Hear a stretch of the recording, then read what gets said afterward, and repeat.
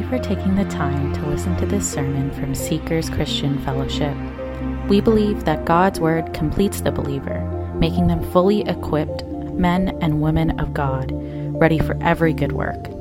It is our prayer that through this message, you're challenged by the Word of God, built up in love for God and one another, conforming to the image of Jesus Christ.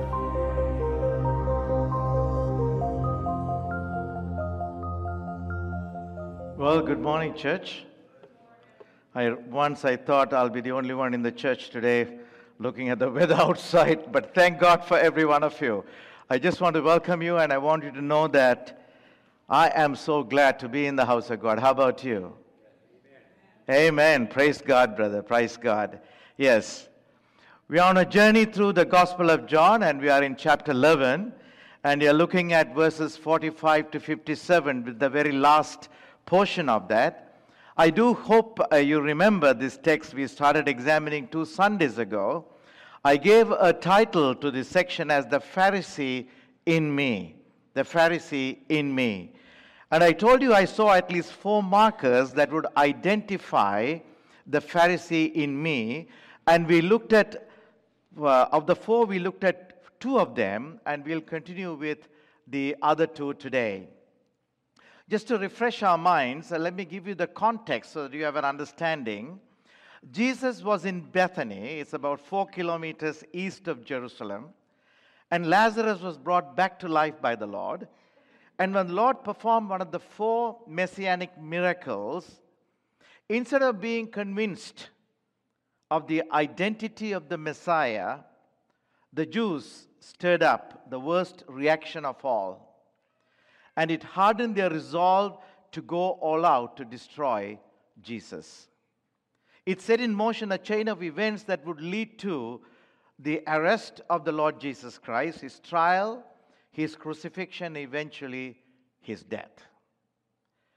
This leaves us wondering, us who are listening to this message, why should such a great miracle of love and life by the Lord Jesus bring forth such an adverse reaction of hatred and death against him?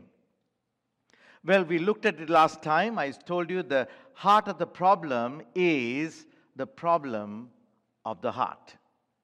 And we looked at Jeremiah. He writes it so beautifully. The human heart is deceitful above all things and desperately wicked.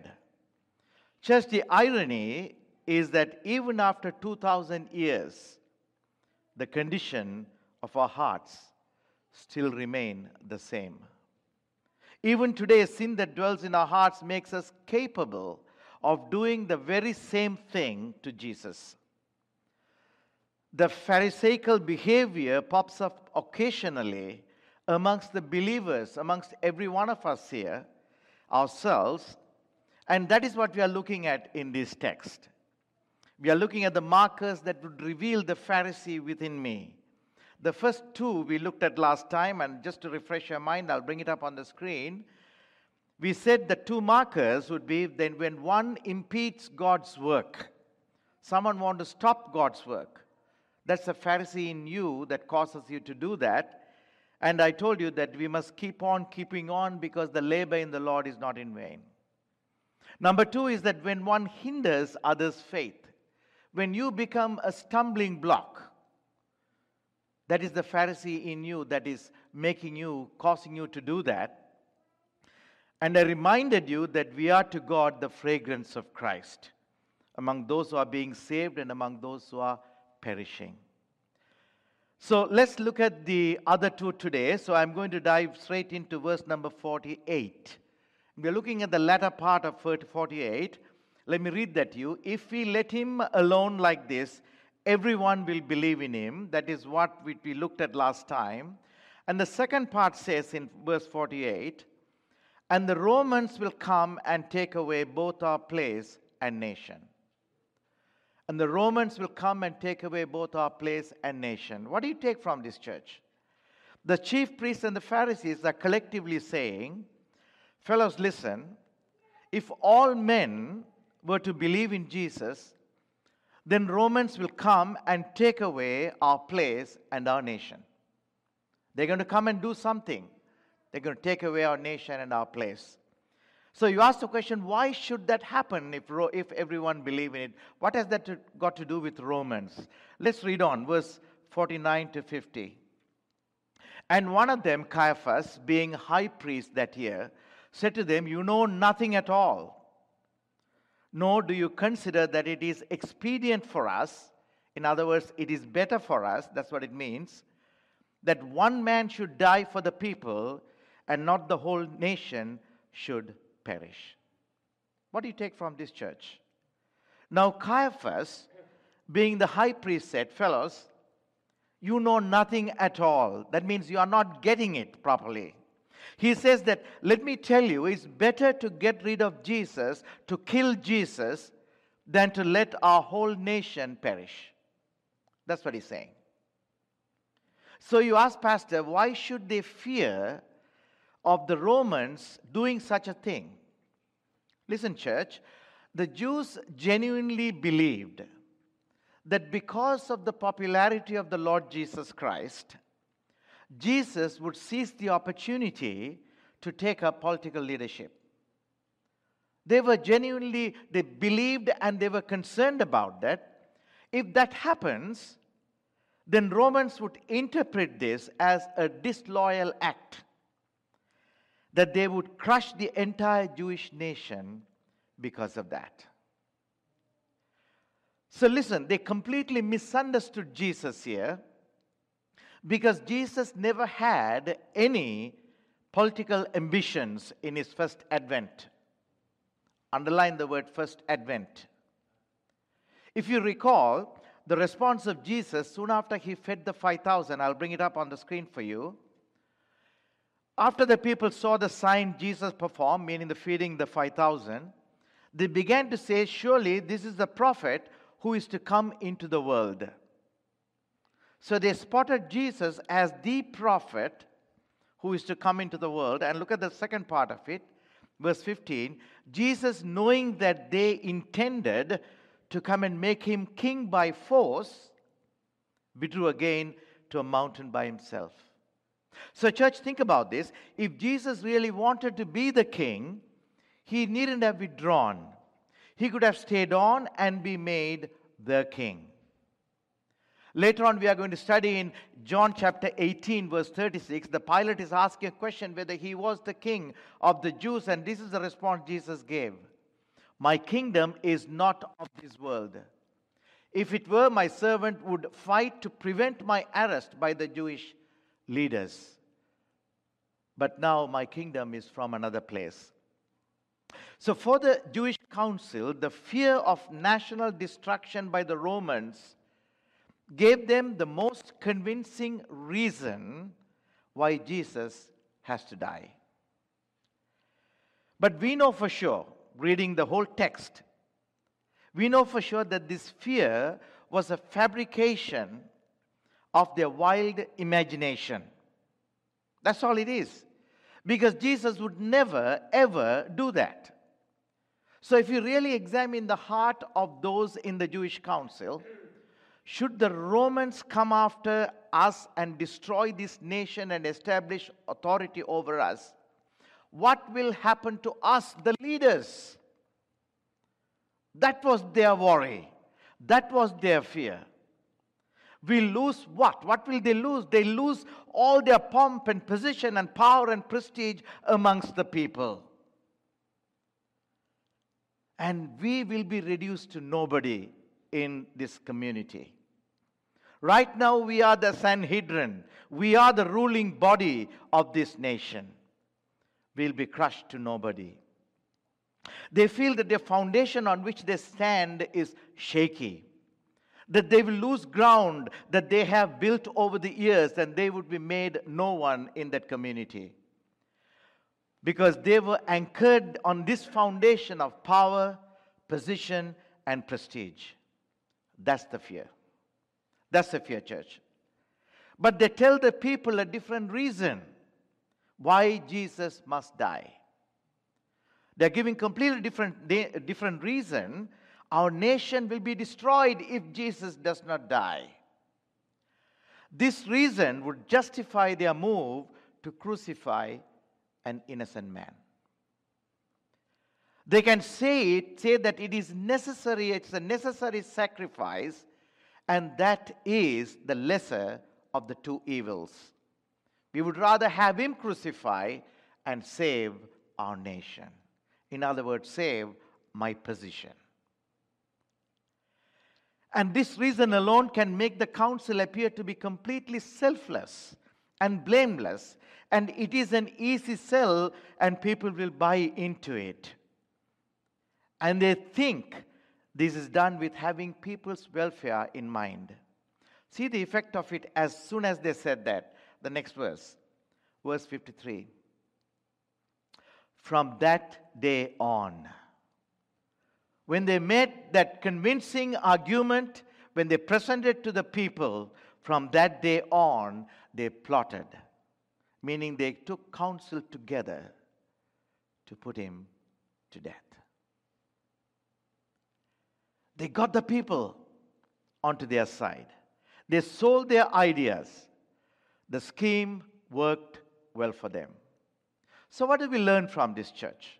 Powerful lesson for us. The Jews relied on their worldly security of the nation of Israel, of the land that was given by the Lord, of the positions in the society, of the power in the society, of the popularity in the society. In order for them to have and enjoy and hold on to all these perks and privileges, they have to do what? Crucify Jesus. They have to kill Jesus. So they somehow convinced the people. They went ahead and crucified Christ. And they thought that they have saved the nation of Israel from Roman occupation, and they continued to enjoy their perks. Every one of them. But is it really true? Is it really true? Did they really save the nation of Israel? I just want you to come along with me, church. The history tells us what happened. Just 40 years after Jesus was crucified, in AD 70, their hopes, their dreams, their positions, their power, their privileges came tumbling down when Rome invaded and destroyed the nation. Jerusalem was leveled to the ground. According to Josephus, the Jewish historian, nearly 1.1 million Jews were killed in that invasion. Look at the picture. This is just an artist view of this. 1.1 million Jews were killed. And those Jews who survived this terrible Holocaust were scattered and sold into slavery throughout the world. They remained in exile from their homeland for 18 centuries. A small remnant of Jewish people remained in the land. What do we learn from this church? We learn that they were never anchored on solid ground. That's what you are learning here. Their perception of security was false. What they relied on was temporal. The irony was that they did not know that they were on shaky grounds. Let me tell you this, church. We do the same, every one of us. When the Pharisee in me causes me to rely on the secular, the worldly nature pops up frequently in us. We think we are safe, but we are not. Apostle Paul has a beautiful way of presenting this to us, confronting us rather. In his first letter to the church in Corinth, he wrote this. And he writing to the believers. And he says this, brothers, I could not address you as people who live by the Spirit. This is to the believers. But as people who are still what? Worldly. Mere infants in Christ. Church, sadly, 2,000 years later, the same condition exists. Now, Paul identifies some believers as worldly Christians who are like infants in spiritual development. Now, you are going to charge me and ask me, Pastor, how can you say that I am worldly? How can you say that? Let me tell you. Hear me out, church. I'm not saying every one of you. Your compass for living is the ways of the world, not the way of Christ. You are friends with Jesus, but not true followers. Jesus is your Savior, but Jesus is not your Lord. The Bible is not your instruction book for life. You stay tuned to the message of the culture, not the message of the Word. You profess your faith and trust in Jesus Christ, but you still cling on to your old ways of living. You do not renew your minds with the Scriptures. You like the Christian flavor, but you have carnal mind. Your life is not about preparing for the kingdom of God. It is to secure a position in the kingdom of this world. Your investment is not in His vineyard.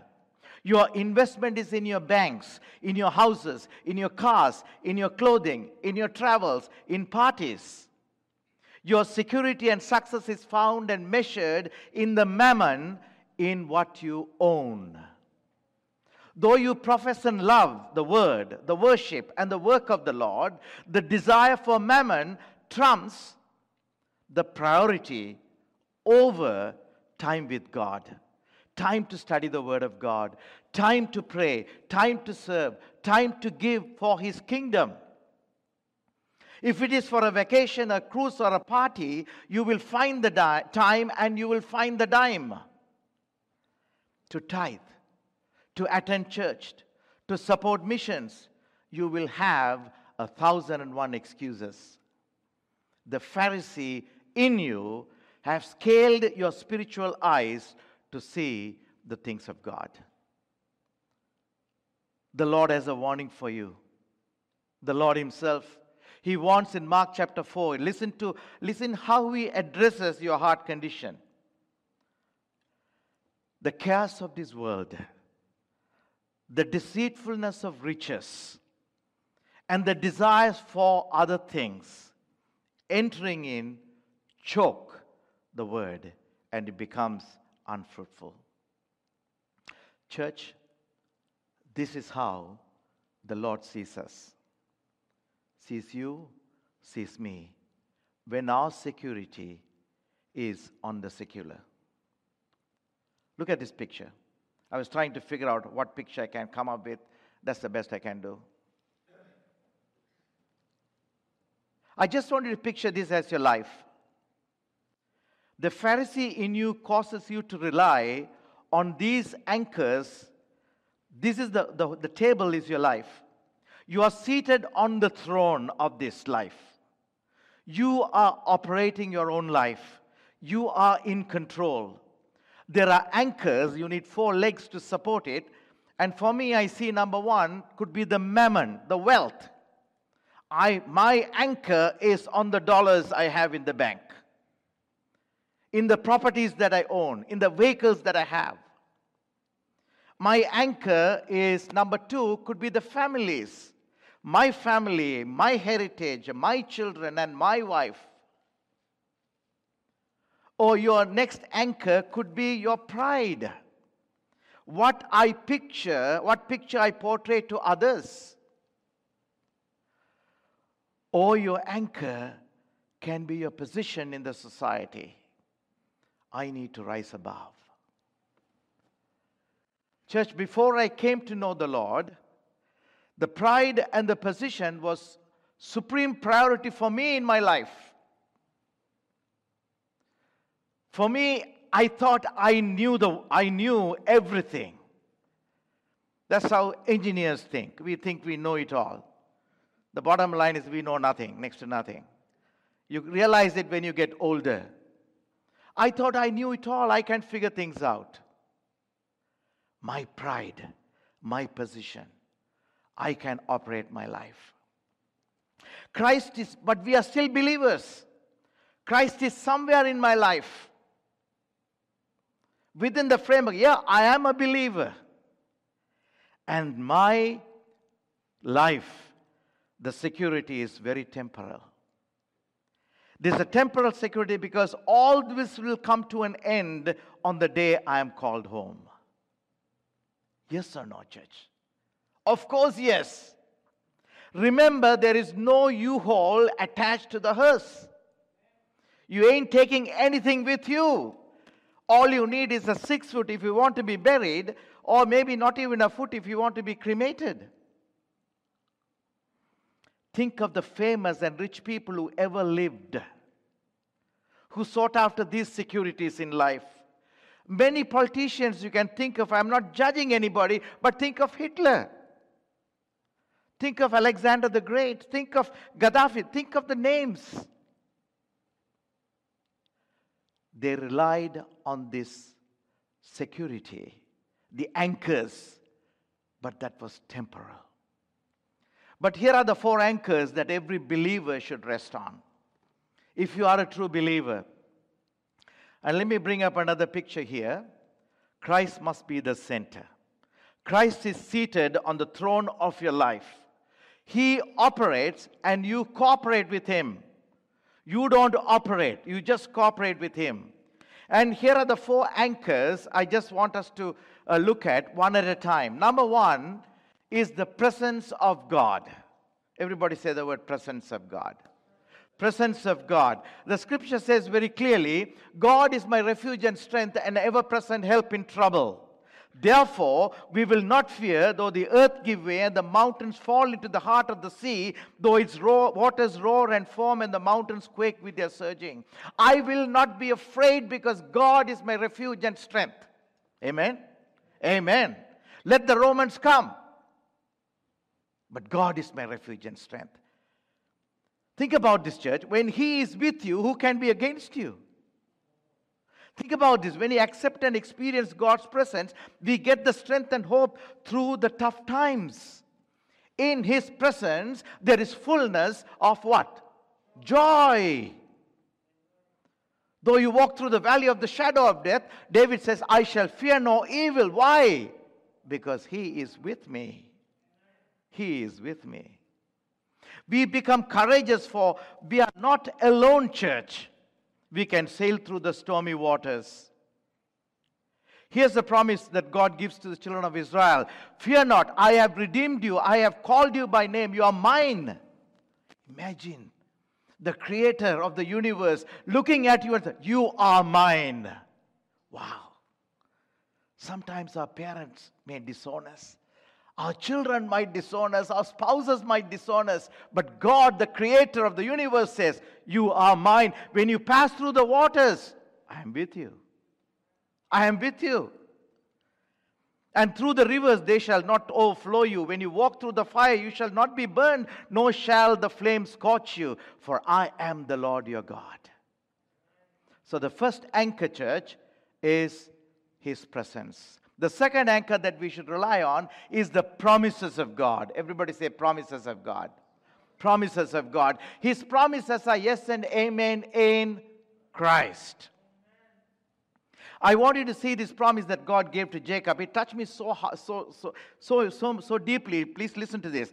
Behold, I am with you and will keep you wherever you go. Listen, church. The Lord says what? And will bring you back to this land. God is giving a promise. For I will not leave you until when? I have done what I have promised. So this, of course, refers to Jacob's dreams, where God spoke to him and said that He is going to be with Jacob. Wherever Jacob goes, he will go far. Yet God will bring him back to this land again. And God seals it by saying He won't leave Jacob until everything He promised has come to pass. This is God's promise. Wow. I don't know about you. I'm getting goosebumps as I prepare this message, as I speak to you.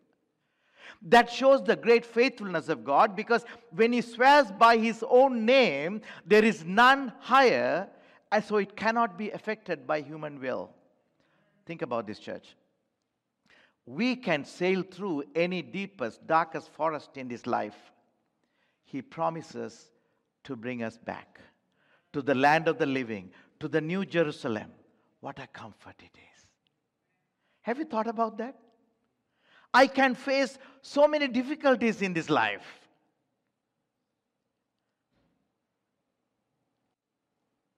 Jesus says, all that the Father gives me will come to me, and the one who comes to me, I will by no means cast out. The world may cast you out, but the Lord will not. So the second anchor must be His promises. The third one is the providence of God. Everybody say providence of God. We know this passage of Scripture very well, Romans 8:28, and we know that all things work together for good of those who love the Lord, right? Love God, to those who are called according to His purpose. All things means all things, the good, bad, and the ugly. That's what it means. God is never out of control. Satan can do his worst in our life. We may not know it, but we know that God allows things for a reason, that His plan is good at the end. We may not understand, church. I still remember when I met with the near-fatal accident about almost 42 years ago. I prayed, God never healed my leg. I didn't understand that at all. Why didn't you heal me, God? I was angry at God. I was angry at my parents. I was angry everywhere. But then I realized all things work out for good for those who love the Lord. When I placed my love, I realized God brought this for a purpose in my life so He can draw me closer to Him. So that this engineering big head can be crushed. And I go on my knees and surrender myself to the Lord and say, God, here am I. Here am I, naked as I am. Church, some of us are in the middle of the story. That is why we get anxious and worried. But He knows the end of the story. Amen? He knows the end of the story. He is taking us to New Jerusalem. That is the end. Imagine that. No matter what trials you may face today. It must be frustrating for Satan. No matter what he finds that his plans are thwarted and something good is going to happen to every child of God. What a comfort it can be. So 3 anchors we looked at, and the fourth one we are going to look at is the performance of God. Everybody say performance of God. Performance of God. Now, look at this passage here, Psalm 57 verse 2. I will cry out to God Most High, to God who performs all things for me. He performs all things for me. He is the performer. I am the performance. He performs. I don't. That's why I said He operates and I just cooperate with Him. This takes a lot of pressure off me, church. Instead of focusing on what we need to do to perform effectively, just to keep from messing up, we can focus on what God is doing in my life. God is performing for us. We simply stay open to God. We accept all that the performer is doing for us. We rejoice that we are God's image and likeness. The image, look at your image. Image does what the original does, isn't it? The image will move when you move. We are the image of God. His ways are not our ways, says the Lord. In our little mind, in our little brain, we think we are smart. We think in certain ways, but His ways are not our ways. But here's the scripture that will encourage you. All the ways of the Lord are loving and faithful to those who keep the demands of the covenant. Amen? Psalm 45 verse 10. All the ways of the Lord are loving and faithful to those who keep the demands of the covenant. Psalm 25:10, sorry. So the fourth anchor that we have is the performance of God. So when you stand on these 4 anchors, Christ is seated on the throne. You ask now, where am I in my life? Here, church, look at this. We are hidden in Him. We are hidden in Him. There's a beautiful passage of scripture. It says that for you died in Colossians 3:3, and your life is hidden with Christ. God sees, when God looks at you, he looks at the righteousness of Jesus in you. So, church, when we have these four anchors on which we stand, Christ is seated on the throne of our lives, and we are hidden in Him, we are forever safe in the arms of Jesus. Forever and ever and ever. This is eternal security. It's not temporal. It is not the security that the Pharisees had, which came plummeting down when the Romans invaded in AD 70. Our security is in Christ. You know, during our pre-service prayer, Anthony was bringing up a passage from Ephesians chapter 1, just before verse 15. In verse 14, it gives us the assurance here. Look at this, please. Verse 13 says, in Him you also trusted after you heard the word of truth. It's about salvation. The gospel of your salvation, in whom in also having believed you were sealed with the Holy Spirit of promise. And verse 14, who is the guarantee of our inheritance until when? The redemption of the purchased possession to the praise of God, of His glory. Wow. Amazing, isn't it? It's amazing. So, church, we looked at three markers. Two we looked at last time. The third marker we were looking at here is when we anchor on the secular. The Pharisee in me is the one that causes you to anchor in the secular. We need to be really anchored on the presence, the promises, the providence, and the performance of God. Let's move on to verse 51. 51, it starts with this. Now this he, Caiaphas, did not say on his own authority, but being high priest that year, he prophesied that Jesus would die for the nation, and not for that nation alone, but also, come along with me, that he would gather together in one the children of God who were scattered abroad. What do you take from this, church? As you look at this passage, in his prophetic utterance, not said on his own authority though, Caiaphas says this, that one of the outcomes of Christ's death is that through that he would gather in one the children of God who are scattered abroad. That's what he's saying here. The children of God scattered abroad from a Jewish context would be the Jews of the diaspora who would be gathered together in the kingdom of God. But we are studying the book of Gospel of John, and we know who the children of God are very clearly. We know that the children of God are those in John chapter 1 verse 12, those who receive the incarnate word and believe in his name are the children of God. That includes you and me. That includes the Gentiles.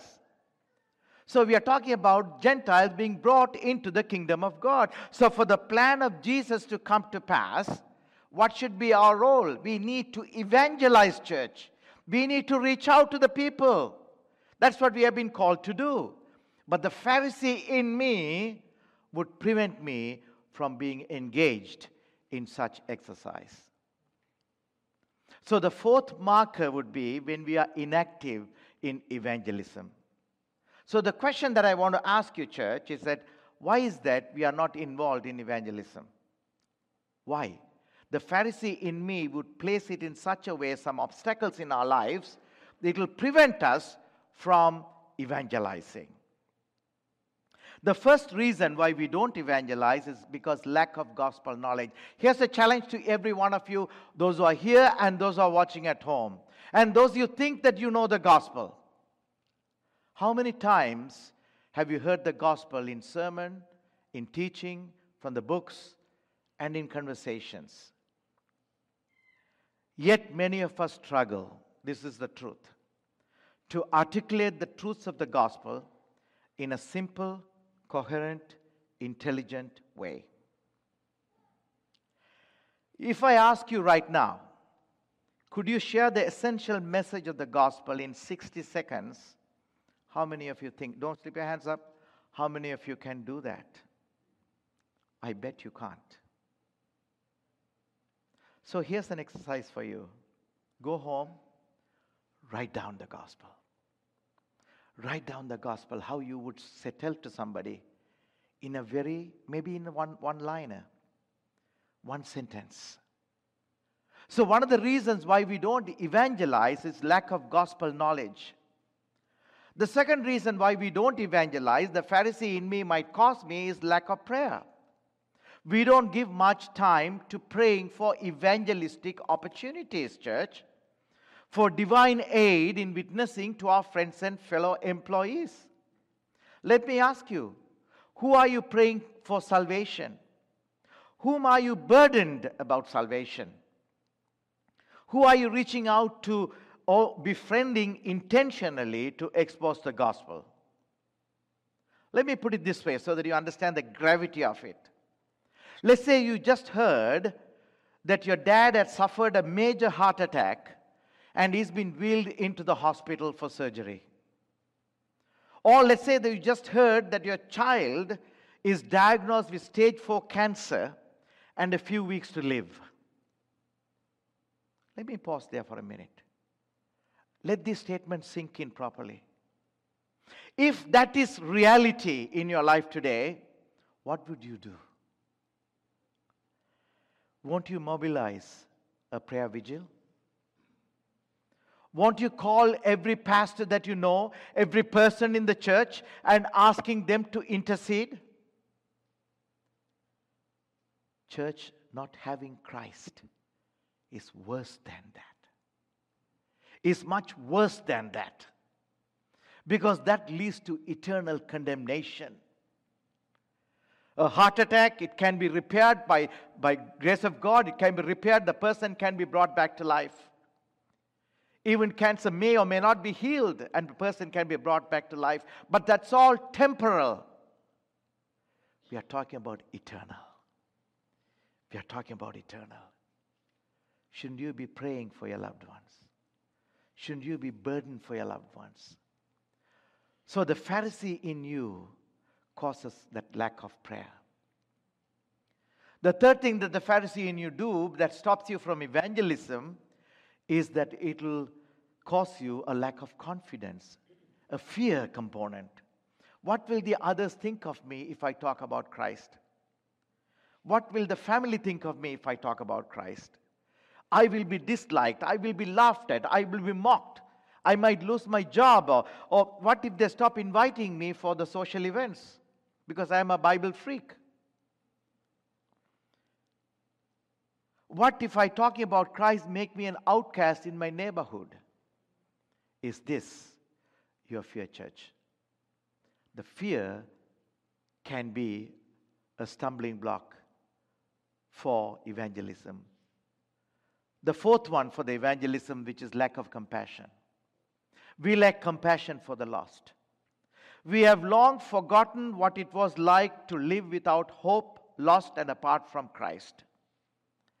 We rarely consider that those who do not obey Christ will suffer the punishment of eternal destruction away from the presence of the Lord. If I love somebody, church, I told you this before, I'll say it again because I want you to grasp it. When my mother she was truly a child of God, she was growing up, she is the one who instilled faith in me and the ministry desires everything. But then one thing that she did not do is obey in the waters of baptism. I was so much burdened. I prayed and prayed and prayed and prayed with so much compassion. This is my mother. I want her to obey in the waters of baptism. And she did at a tender age of 77 in Canada, and I was there witnessing it. Why? Because I had the compassion. I was praying, crying out for her because I want her to have everything that the Lord has called us to do. If you really care for the other person that you love, if your love is genuine, you will lead them to Christ. That's what you'll do. You will want them to obey what the commandments of Christ. If your love is genuine. We might say we care, but we do nothing about it. We talk about evangelism, but we are not moved to do something. Look at Paul's burden, please, church.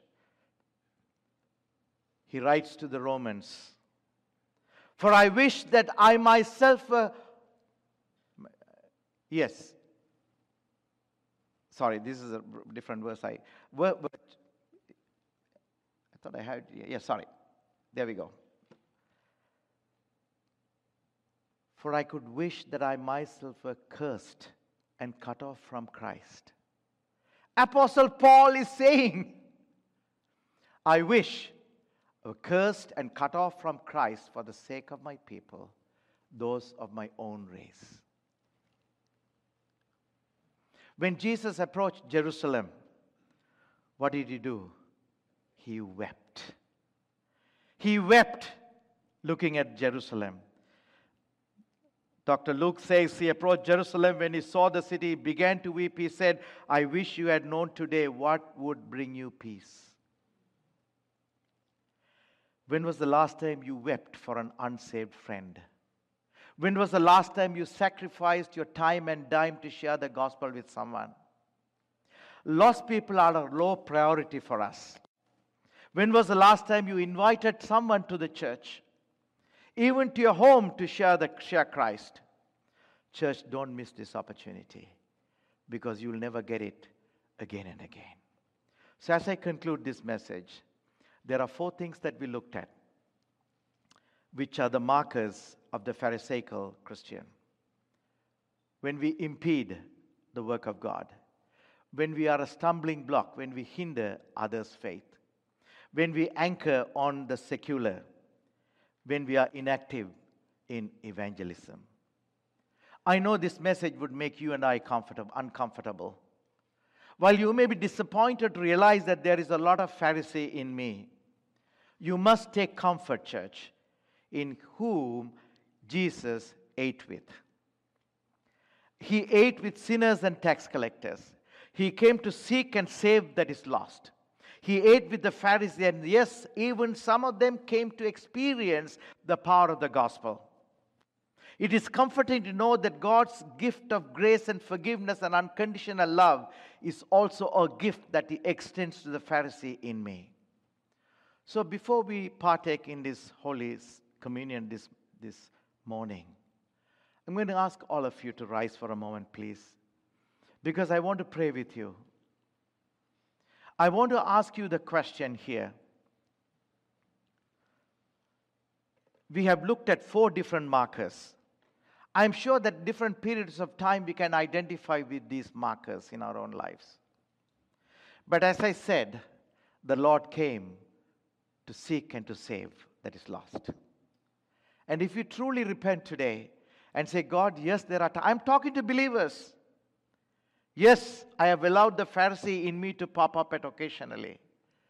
And I have stopped the work of God. I have been a stumbling block for someone else. I have anchored on the secular. I have failed to evangelize. God, here I am.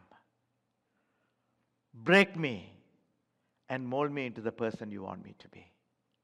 Remove this Pharisee in me. May that be our prayer now. Shall we pray? Father, we thank you for this time that you have given to us, that we can gather together in this church as we have been through and seen the behavior of these Pharisees. And we can certainly identify the little Pharisee in me that occasionally pops up. There are times, oh God, we are guilty that we were the cause to stop the work of God. We have given reasons why we won't be involved in the work of God. We have been reluctant to take on responsibilities. And there have been times that we have hindered others' faith by being a stumbling block, by being a poor testimony. Father, there are times that we have anchored on the secular, in our positions, in our power, in our families, in our wealth. Father, we have been inactive in evangelism because we didn't know how to present the gospel. We never prayed for the lost. We never had compassion for the lost. And we were fearful of our position in the community. Here we are, God. We admit that we have allowed the Pharisee in us to take charge occasionally. And we plead with you in the name of Jesus that you'll remove this Pharisee in me, from me completely, O God. Make me the believer that you want me to be. I commit every one of us into your precious hands. In Jesus' name we pray. Amen and amen.